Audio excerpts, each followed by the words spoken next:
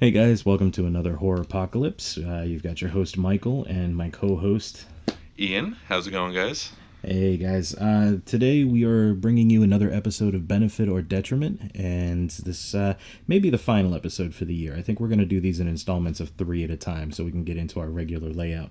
But today we will be talking about Saw and all of its many fantastic qualities. Sequels. Anyway, but let's get some into new stuff out of the way first. Ian, what has your horror side quest been this week? Well, I have actually spent some time looking up different horror movies that we could use for this, realizing that 90% of horror movies that have sequels make me want to gouge my eyes out after the opening credits. Went and got a Friday the 13th tattoo. It's a paper boat. It's nothing specific. It's not spiffy. It's from It. I can say it's from It. Yeah, I was after you invited me and I passed on it because I spent money on buying our space on Podbean so we can actually upload these things. I was looking through it and I saw some really nice Friday the 13th. For those of you that don't know, tattoo shops, a lot of them will run Friday the 13th specials, and on Friday the 13th you can get little tiny flash tattoos for severely discounted amounts, $13, $23, something along those lines. But I saw a bunch. One was Pennywise, and it was the red hair, the red for the smile from the new Pennywise, not the original. And I started thinking, man, that'd be kind of cool to get, because that's like that old seaman style. Sorry, that sounds bad. That old sea folk style. And it'd be kind of cool to do like a bar or even a bracelet ring or something of all the classics heads, Hell Priest, Jason, Pennywise, Chucky, all of them just kind of in a line or something. I thought that'd be really cool. Well, it's like the shop I went to. Actually, they had the little clown face. They had Jason's mask. They had the balloon. And you could see they didn't have it in the smaller piece, the $13 one. They had it in the $31 one. The hand holding the balloon. Nice. So they had some pretty good themed ones. Very cool. What else? What else have you been up to? Like I said, other than wanting to gouge my eyes out seeing how many of these have sequels that should have never been created, along with the first one not needing to be created. Yeah. Well, speaking of gouging your eyes out, what did you think when you came in today and saw the movie I was watching? Oh, good God. Why? What movie was it again? Do you remember? Oh my God, what the hell was it called? Like Party Bus to Hell or something? Oh, good Jesus. It wasn't horrible if you are going to be a misogynistic pig and just look at all the hot naked ladies. Other than Boobs. that, exactly. Other than that, it was horrible. It was like a Cinemax 9-10 o'clock at night type movie. It wasn't great. Well, again, my first word was, ooh, kinky.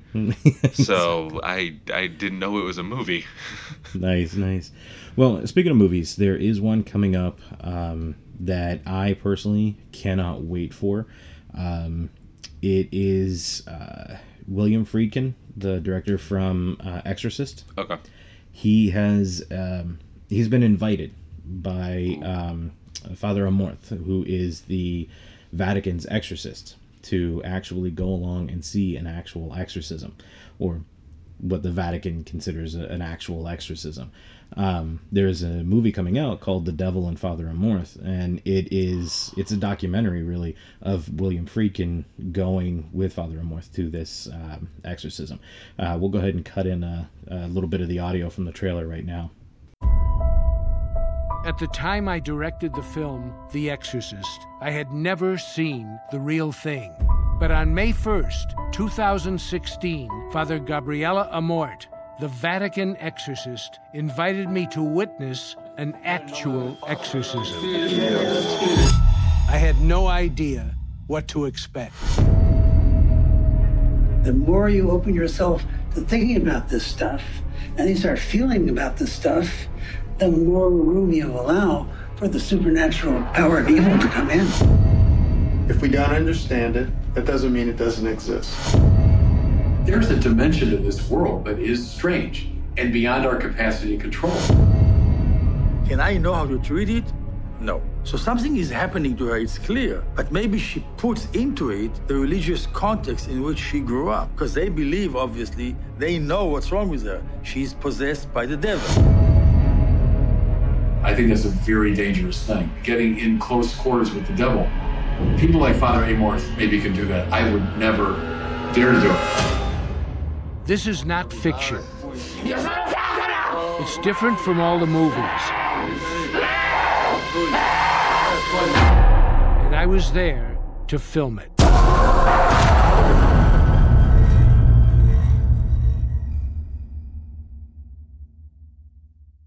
So, what did you think? Oh, good God. Yes. I know. I love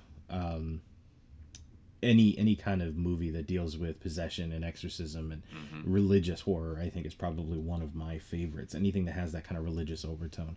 Hellraiser, Exorcist, even to go a little bit further, things like Poltergeist, where they bring in, or not Poltergeist, sorry, Amityville, where they bring in the priest to bless the house because it's evil, things like that.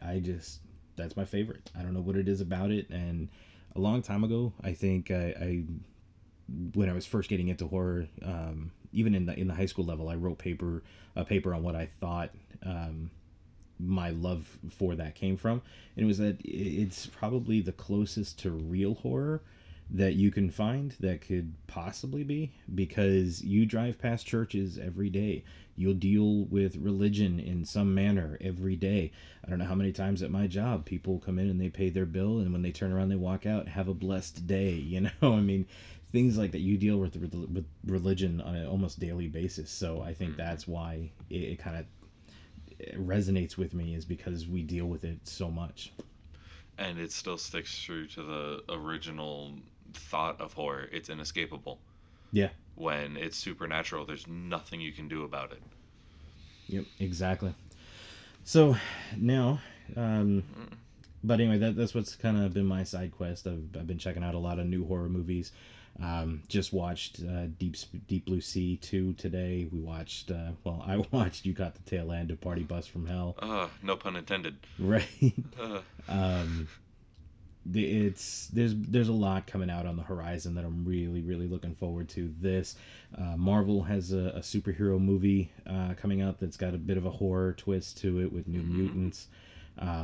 Really looking forward to that, which I'll show you the trailer when we're done here. But anyway, speaking of trailers, let's jump right into this. Let's go ahead and start our discussions on Saw.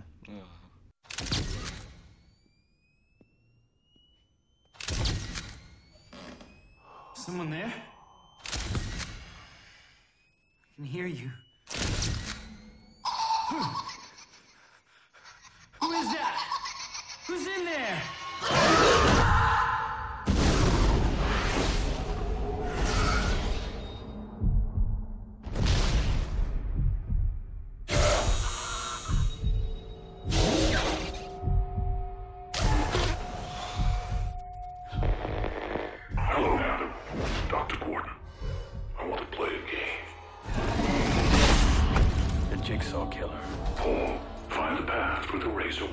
Technically speaking, he's not really a murderer.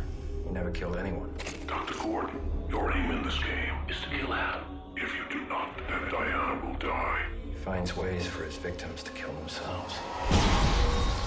I'm sick of people who don't appreciate their blessings. I've given you a life purpose.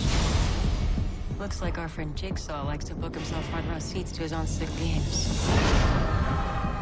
He doesn't want us to cut through our chains. He wants us to cut through our feet. Most people are so ungrateful to be alive. Not anymore. You are a drug addict. Do you think that is why he picked you? He helped me. Don't believe Adam's lies.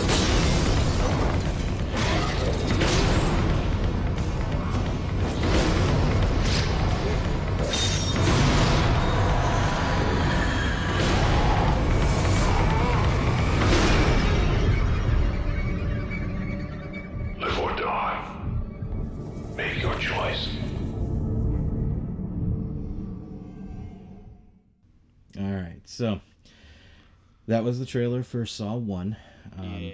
which you can say that if you want, but I personally think Saw 1 was fantastic. Saw 1 was the only good one in my opinion.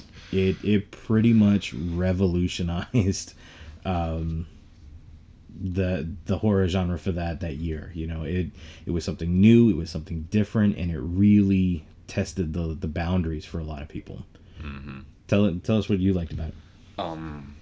The one thing that really got to me was the fact that it was those two characters. They were there, and it was left down to, it was his choice, whether he got out, whether he could break the morals, and it was kind of the power of the mind. Like, it followed the mind over matter. Can you ignore what you've always been raised to believe to be wrong to save yourself? How so? Everyone's always raised to believe the self-mutilation is the sin or that sin. Again, to get back into the religion thing, it's against this will, it's against that, whatever. And after Adam woke up and dropped the key, the only way to get out was to mutilate yourself and remove your own foot to get out of the room.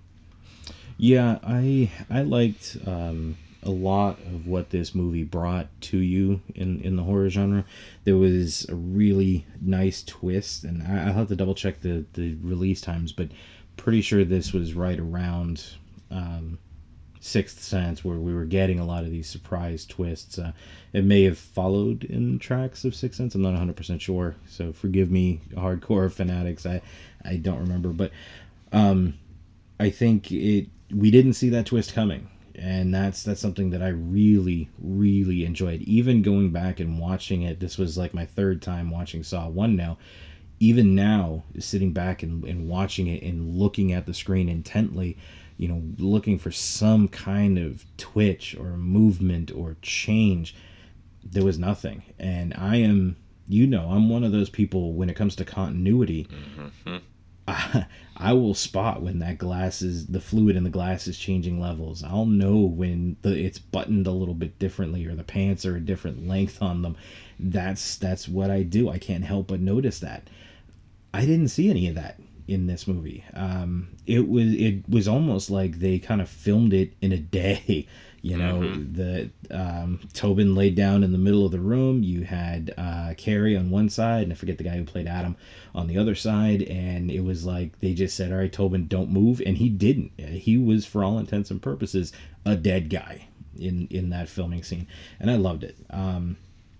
Now, it's a little hard to discuss these movies in order of release, 1, 2, 3, 4, all down the line, because technically they're not in order. This is something that I realized when I was going back and I was kind of reviewing these and looking at timelines and trying to match it up and doing our research. You can actually take these movies, dissect them into different parts, and then reassemble it into a chronological movie with no cutaways and go to the end.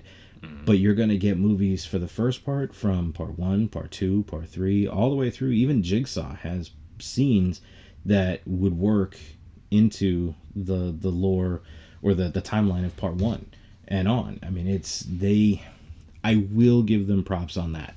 Now, I don't know if that was planned.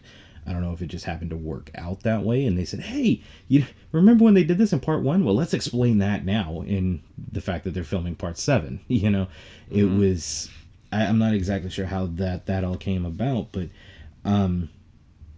part 1 for me was by far the best in the series. Definitely. It brought a lot to the table, and I'm very glad that it did. Now, as you mentioned, Adam and Lawrence were in this room. Adam is a photographer that Jigsaw hires to kind of go around and do various things, like photograph Lawrence going in and out of the motel room where it's assumed that he's having an affair. And you can kind of see that I guess he has had an affair at some point with this, was it his nurse or something that he worked with? But eventually it leads to Lawrence and Adam being locked in this room together. And for some reason, Lawrence's wife and daughter are kind of forced to watch as well on a closed circuit TV everything that's playing out in this room.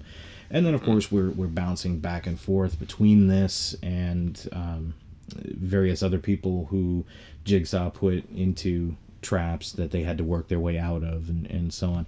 And there were some pretty good ones in this one. I think this was the one that had the rather large guy who had to crawl his way through barbed wire to get out the other side, and certain things like that. The traps were inventive. Definitely. But like Devil Bunny says, she loves this series, hands down. I love the Final Destination. Mm-hmm. And it's for the same reasons, but she doesn't like the Final Destinations as much as I do, and I can't stand the Saw series after, like, part 2. So, and it's because there was nothing really new brought to the story. But at the same time, that's, Final Destination. There's nothing really new brought to the story either. It's just how many inventive ways can death try to catch up to these people. And that's pretty much what this movie is as well, as how many inventive ways can Jigsaw punish these, or have these people punish themselves, I guess is the correct way to say it. So I did like that aspect of it. Yeah, but my one big issue with that, and that's something that I've always kind of argued whenever the Final Destination versus Saw argument comes up, is that in Saw, there's 7 movies now that I've seen the same trap a few times. It's just, okay, well, this movie's futuristic, so instead of metal, it's lasers. And that was their, ooh, I'm being inventive and creating something new. That's something that I kind of got bored with. That was Jigsaw? The end of Jigsaw? I believe it was in Jigsaw. Because I need to be honest here. I sat down and I watched these movies, and by the time I reached Jigsaw, I couldn't do it anymore. Yeah, like I've said, I gave up after I think it was part 3. Yeah, I've seen bits and pieces, and Facebook gives a lot of death scenes. Yeah, I went through like 2 or 3 movies a day, and it was rough. I mean, I was having a hard time near the end because it just wasn't holding my attention. I just didn't care. Like you said, it was the same thing over and over. But I mean, to kind of put that in perspective, like Saw, for example, is rated, I think it was a 7.6, and they just steadily went down after that. Even Jigsaw that just came out was a 5.8 on IMDb's rating. So they slowly went down, and I don't think one peaked any higher than the 7.6. So, but let's move on, because we got a lot of movies to cover, and unfortunately we're already about 15 minutes into this. But Saw 2, for example, this one was actually made less than a year after the first one. They kind of realized that they had a cash cow. They jumped right into it. They made another one. It took $4 million to make it, and it made over $147 million. I wish. It is probably one of the most successful stories in this entire franchise. It starts with, I believe it's Michael in a trap, and it's a death mask. There's way too many fast cuts, as always, and I didn't have a huge problem with it in Saw 1 because it was new, it was fresh, so this was of the filming style. I had to get used to it. It didn't detract from it, from the rest of the movie for me. But even in part 2, there was just way too much of it. And it was it was a lot of back and forth and up and down and back and forth, up, down, left, right, up, down, right, back, forth. I couldn't get it. And it's part of why I hated the Transformers movies. Michael Bay's way of filming just sucks. And that was kind of those fast cuts were horrible. I hated them. But there were way too many fast cuts, always, and chops, and what I loved about this one was the first trap. I think it was the first trap. The key was hidden in his own eye. He had to gouge out his own eye to get to the key. I thought that was friggin' amazing. But basically, Donnie Wahlberg is this troubled cop, Eric, who actually ends up playing a major role throughout the series. And he's got that beautiful partner, Allison. They track John to a factory that the lock was made at. that they found on Michael's death mask. They get him. They get to the factory. They break down. They're all set to run in and arrest him, and find out that the factory itself is actually trapped. So anyway, they get there. John's just kind of hanging out in the kitchen, eating breakfast. He's attached to an IV, and just reading a good book. It was kind of ridiculous in my aspect. You know, these people are coming in. They're going to put you in prison for a very long time, and you're just chilling out with a good book, probably Little Women, and a bowl of oatmeal. I mean, come on, it didn't make sense in the very beginning. So at this point, John reveals 8 monitors with people in their own game, sort of trapped in this house, and Eric's son is actually one of the people trapped in the house with them. So this kind of gives some buy-in for Eric. Why is he so tied to this now? We also find out that it was actually Dr. Lawrence from the first movie that diagnosed John with having cancer, that inoperable brain cancer that he's slowly dying for. We also find out that Eric is a dirty cop, and each person in the trap that John has kind of orchestrated, Eric put in prison because of falsifying evidence and such. So, and shaky cam. Oh my God, do I hate shaky cam? Remember Larry that we used to review movies for us with an old website that we had? Him and I used to have that battle cry, our kingdom for a shaky cam, or for a steady cam, because I can't stand it. I hate when they make that little motion and try to make it look like things are going by really quick, and they're just basically shaking the camera. I can't stand it. But John tells Eric at the beginning of this, if you're patient and you just basically listen to this story, your son will be safe. You know, you just need to be patient. And Eric, of course, doesn't. Eric's a hot-headed cop who tries to wants to control everything. And now that he's come up with John, who can't, or he can't control everything, because John has been so meticulously planned for this and had everything taken care of and planned out and done ahead of time, that it kind of knocked Eric backwards. So at one point, he runs into the monitor room and he's looking at something, and I forget exactly what it is. He just kind of flips and runs out and goes to attack John, and he's beating the hell out of him. And they figure out that John offers him a chance to go see his son, and he's like, yeah, let's do it. Come to find out, this quote unquote kitchen was actually an elevator, and the whole thing just starts going downstairs. They go to the house where everything is supposed to be happening, and I mean, we're just gonna go ahead and spoil it. It continues on and on. There's a bunch of crap. Nothing really happens. John turns out to be in a trap himself, and then at the very end, the safe that was in the room with, or not John is in the trap. I'm sorry, guys. I'm just so flighty right now. It's been a while since I've actually watched this one, but the room that John was in, it opens up, and Eric's son is in the safe. And he's got an oxygen tank, and that's what it was. It was on a time delay, and that's what John was saying to Eric. If you're just patient, you'll see your son again. And it was in that room with them at the factory. And if they had just waited, boom, everything would have come out. There's your son, you're good to go. But John knew that Eric would never go for that, and Eric would never sit still long enough for this to happen, for that everything to come out. So I'm sorry, I've monopolized this whole thing. What can you? No. You can continue. Like I said, I was able to make it through most of part 2, the opening credits of part 3, and then I kind of give up. All right. So from here on, it's gonna be you.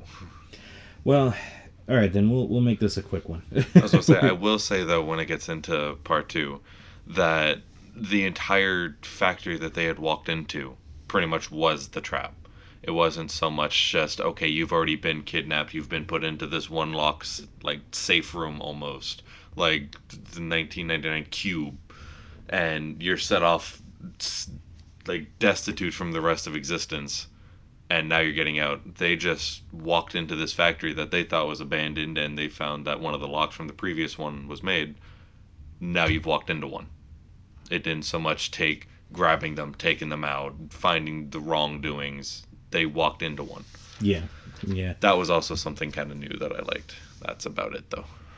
Well, let's just jump to Saw 3. And I'm sorry, guys. I know with Hellraiser and with our Friday the 13th series, we kind of talked a lot about each individual movie, and it was because we really enjoyed them. I mean, let's be honest. Saw, it's got some great moments, but that's about it, you know. Yeah. Saw 3, for example, is, I believe, the highest grossing of the entire series. That pulled in $164 million. It picks up immediately where Part 2 left off, which I did kind of like that aspect. Part 2 kind of ended. Part 3 immediately picks right up. Okay, so what I don't understand so much about this one was one of the first traps. We've got this guy who's chained up. He's tied to a wall through chains, and he's got these giant metal rings pierced through his flesh. And the way that he is to escape this and to stop this dirty bomb from going off is to rip himself off of these rings and get to the bomb and do this thing here. But two of the rings are in the Achilles of his heel, and he rips them out. How is he still standing after tearing his Achilles? Hollywood logic. I hate when you say that, but no, unfortunately, it's true. It's not that. It's just they think we're stupid, you know. And unfortunately, there's a lot of us that know how the anatomy works, and we know that you tear our Achilles, we're dropping, you know. Mm-hmm. I don't care how much adrenaline you have running through your body. Without your Achilles, that doesn't drop, you know, the tendon shooting from your ankle to your kneecap. It right. Don't have control of a leg. This is one though that we find out when the cops come in to investigate this scene, because they eventually find it, of course. And when they come in, we find out that these traps aren't by John at this point, though. And that's because we can tell that these traps are designed to kill people, not give them a choice. They're just straight out designed to kill people. So when this guy, for example, was ripping the rings from his body, it didn't matter. Even if he got out of those rings, got to the I call it a dirty bomb. It's basically like shrapnel and nails and all kinds of other stuff in there. But once he gets there, even if he is able to defuse that, they welded the door shut. He was going to die in that room of starvation. There was just no way he was getting out and surviving. That's how we knew at this point that it wasn't John. This is also seen with Allison's trap. She's one of the detectives that... actually, you remember her from Part 2. She's Eric's partner. Her trap was designed... She has to reach into this vat of acid and get the key to open up her contraption so she can get out. She got the key. She destroyed her hand and got the key. Got the key. But the trap still killed her. Even after she used the key and got out, it still ripped her rib cage open. And this was... by the end of this one, I believe it is, we find out Jigsaw and his apprentice Amanda are dead. By the end, they're dead, which is great. To me, I'm like, fantastic. This was a great Saw trilogy. I liked where they went with this. Kind of showed how John had this plan. He had an apprentice, and it all went to hell because his apprentice couldn't follow what she was told. And then it went even further to hell when we saw Saw 4. Like this. No. Good trilogy. Right, we're going into another Saw trilogy. But this one starts with John on a table. His throat and his skull are cut. They're doing an autopsy. This was pretty much gore galore. I mean, this movie started right off with, you know, peeling the scalp off the skull. Sorry guys, these movies are so boring. But pouring the skin off the scalp off the skull and peeling his face off, cutting open his skull, ripping open his stomach and finding a tape later on in the movie in the contents of his stomach, and it's covered in wax. And it was, for me, it seemed very much, by the end of the movie, I realized what they were doing with that gory beginning, and it was hook 'em quick before they realized this movie sucks. And that's kind of what it was. Brenda's trap I really enjoyed, though. She was the one that was, her hair was tied in this pole, and the pole was cranking, and it was basically pulling her scalp off. That was actually pretty damn cool by the end.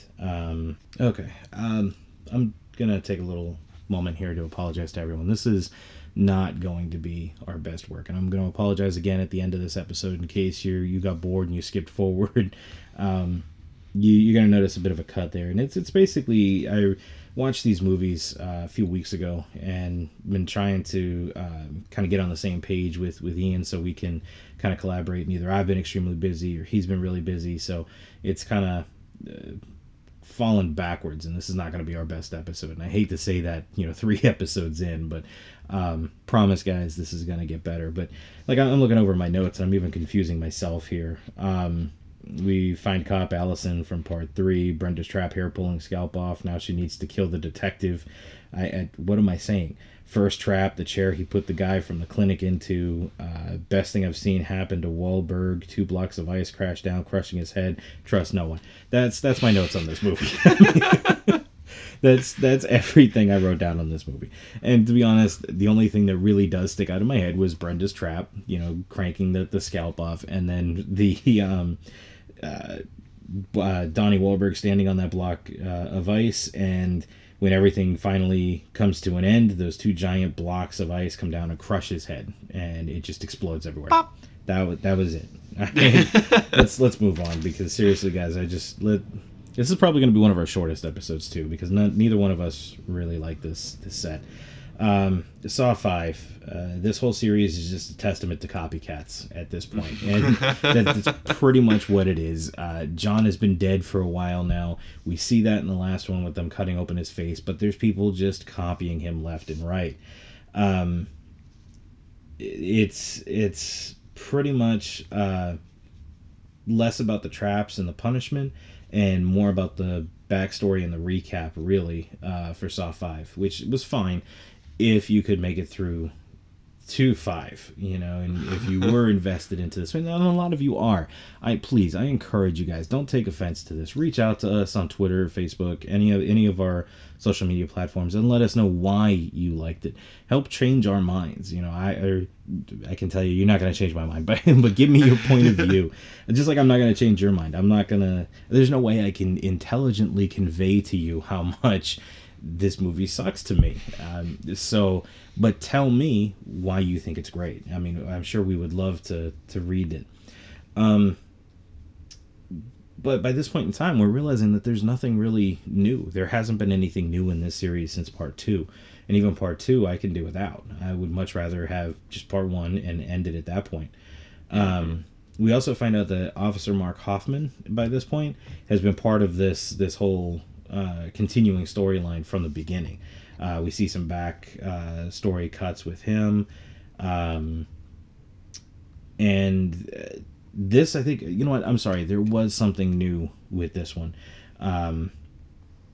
John was wrong at this point, because John has pretty much had this whole thing laid out. Even all the way through Jigsaw, John has played a hand and played a part in it, and has planned for it, and had these plans laid out and ready to take effect.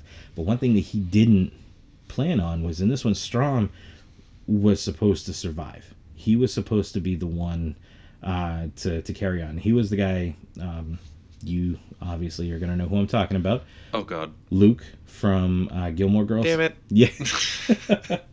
He's this agent, and he's been working the Jigsaw a story for a while. Scheme. Yeah. So, John knew about him, even though I think he came in after John died.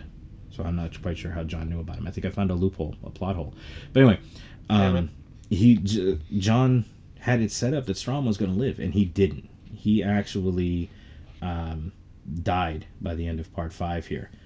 So So yeah, he died. Hoffman actually killed him, and this kind of sets it up for going into the next series.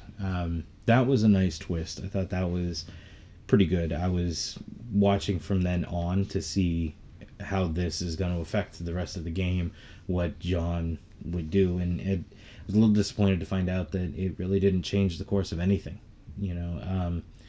He expected Hoffman to die. He expected Strom to win, but we find out later that, I think it's in Saw 6, that he still had planned up for it by having these envelopes delivered to his wife.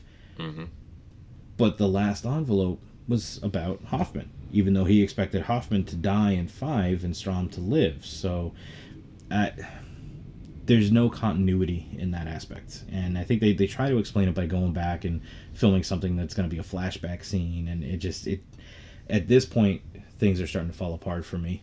And they fell apart a long time ago. So I'm proud you made it this far. Right.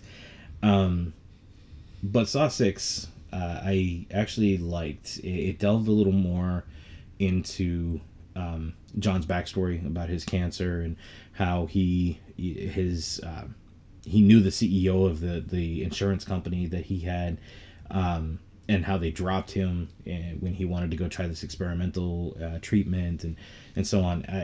The opening trap was fantastic too. The two people locked in the room, and they're told that they have to cut off a pound of flesh to activate their freedom. And the fat guy is like, I've got this. And I could say fat guy because I'm a fat guy. But the fat guy is like, I've got this. And he's grabbing his stomach and just hacking off chunks and tossing it in. Until she goes in and just decides she doesn't need an arm anymore. Exactly. And you know what? It was fun to watch. But that, again, sitting back and looking at it from a critical eye, I'm like, are you kidding me? She's not going to be cutting her arm off, going side to side. You got to smack that shit with a butcher blade. You need to hit that and hit it hard. Giggity. And so, damn it. That's habit. But anyway, Hoffman pretty much takes over at this point. He bumps John's wife, Jill, from the game.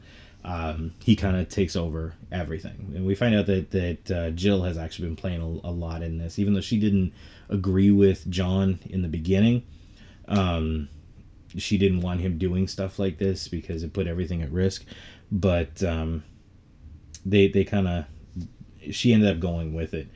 Now, the insurance salesman, the CEO, William Easton, he now has to choose at one point between his file clerk, Alan, and the secretary, Addie.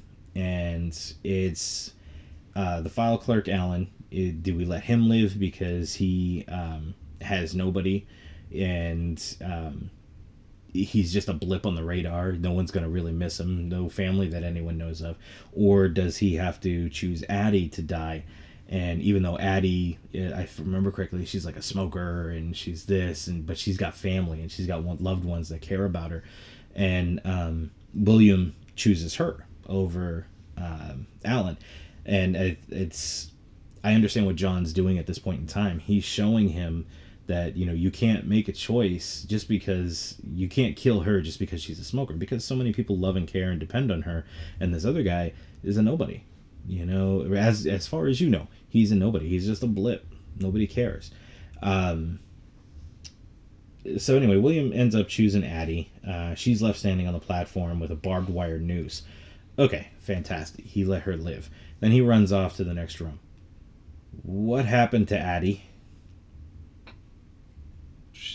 She lived. Uh-huh. And yeah, that's all I got. Do you really consider, life on a platform with a barbed wire noose living? Could be worse. I mean, it could be worse. Yeah. It could be wrapped around your... Don't. No, congrats, you're alive, Addie. Wonderful. Good luck getting out, though. I'm on to room number 2. So... He was clearly playing The Price is Right. He had to move on. Commercial break was coming. Yeah, pretty much. Now, through this as well, we seem to see that John knew Hoffman was a jerk and kind of set him up. But how? How did he know? You know, that's that thing I was talking about before.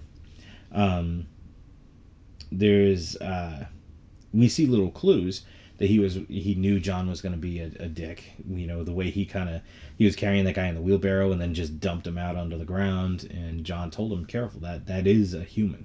That's a person. And you're treating them like garbage, basically. But it really didn't affect the rest of the story. You know, and that's my biggest issue with these movies. They're big in, hey, here you go. Here's some great flashy kill scenes. Oh, guess what? This ties to, something that happened 3 movies ago. Woohoo! Wow! Don't pay attention to every glaring other plot hole that we have in this movie. Look how it ties to part 2. Yay! I don't like it. What? Oh no, I was applauding with you. Oh, for the hooray! And same thing. We go into Saw 3D. Shoot me now. We go into Saw 3D. And it's a public demonstration of a trap. But here's my question. And this is what was a glaring problem in 13 Ghosts for me. Nobody saw you set this trap up. It is a giant glass room building thing that you set up with multiple electric saws, 3 bodies, a puppet, and a tricycle.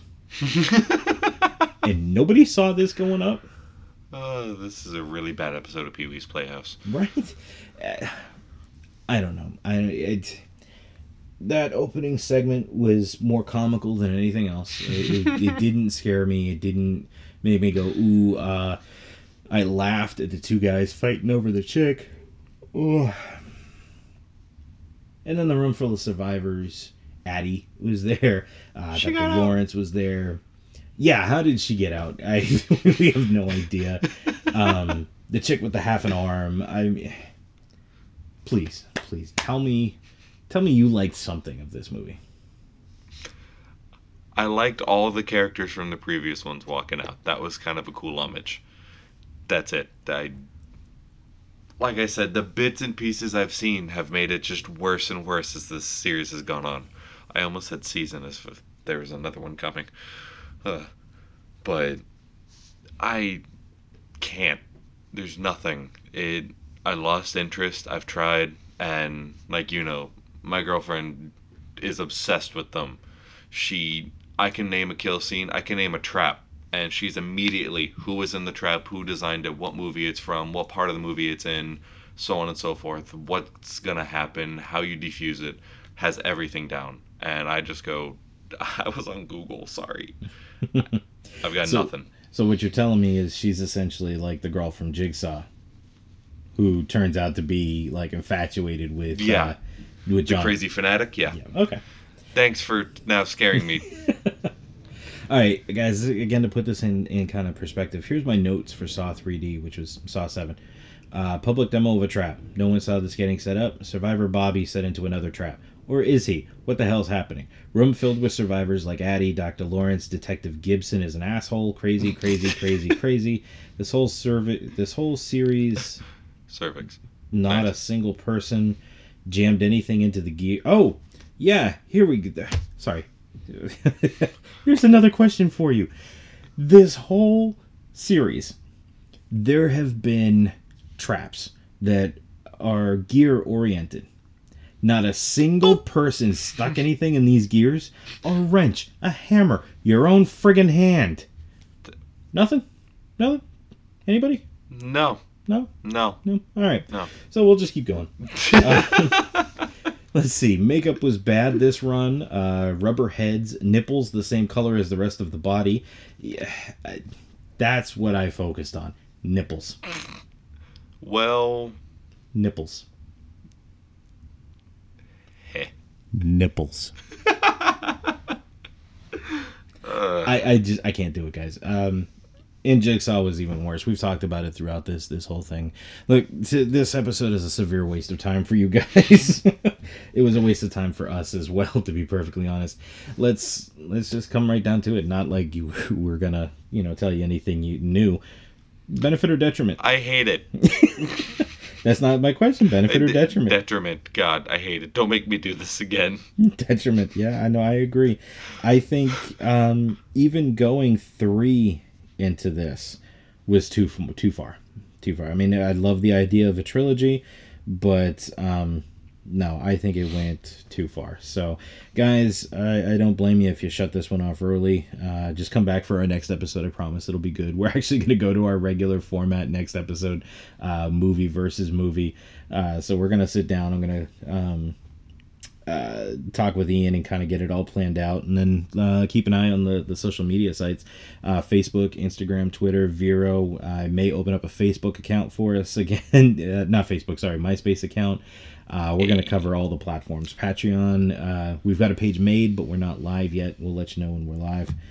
And then we're going to end every episode now with a new segment where I'm going to quiz Ian. Damn it. And it'll be 5 trivia questions, which I want to say thank you to Tommy over at Tomcat Trivia. Sent me a couple of 100 trivia questions. Jesus. So, Ian, I'm going to give you your choice. We have aliens, killers, monsters, witches and ghosts, Walking Dead, and that's it. I feel like I can do the Walking Dead one. All right. So... Oh, shit. We're going to ask 5 questions. I'm just going to take the first 5. We'll work our way down. Okay? I don't like this. At the beginning of the Walking Dead series, who is Rick Grimes' partner in the King County Sheriff's Department? Isn't it Shane? Yes. High five. Really? Woo! Yeah. All right. That hurt my brain. Before he played Daryl Dixon on The Walking Dead, Norman Reedus was known for portraying the Irishman Murphy McManus along with his brother Connor in what 1999 action film? What in the heck? Boondock Saints? There you go. High five. Number 2. Yay! All right, you're on a roll. Let's kill that roll now. What is the name of the town that the governor lords over? I hate you. Nope. Oh my god. That's not it, but I'll give you another try. Oh my god.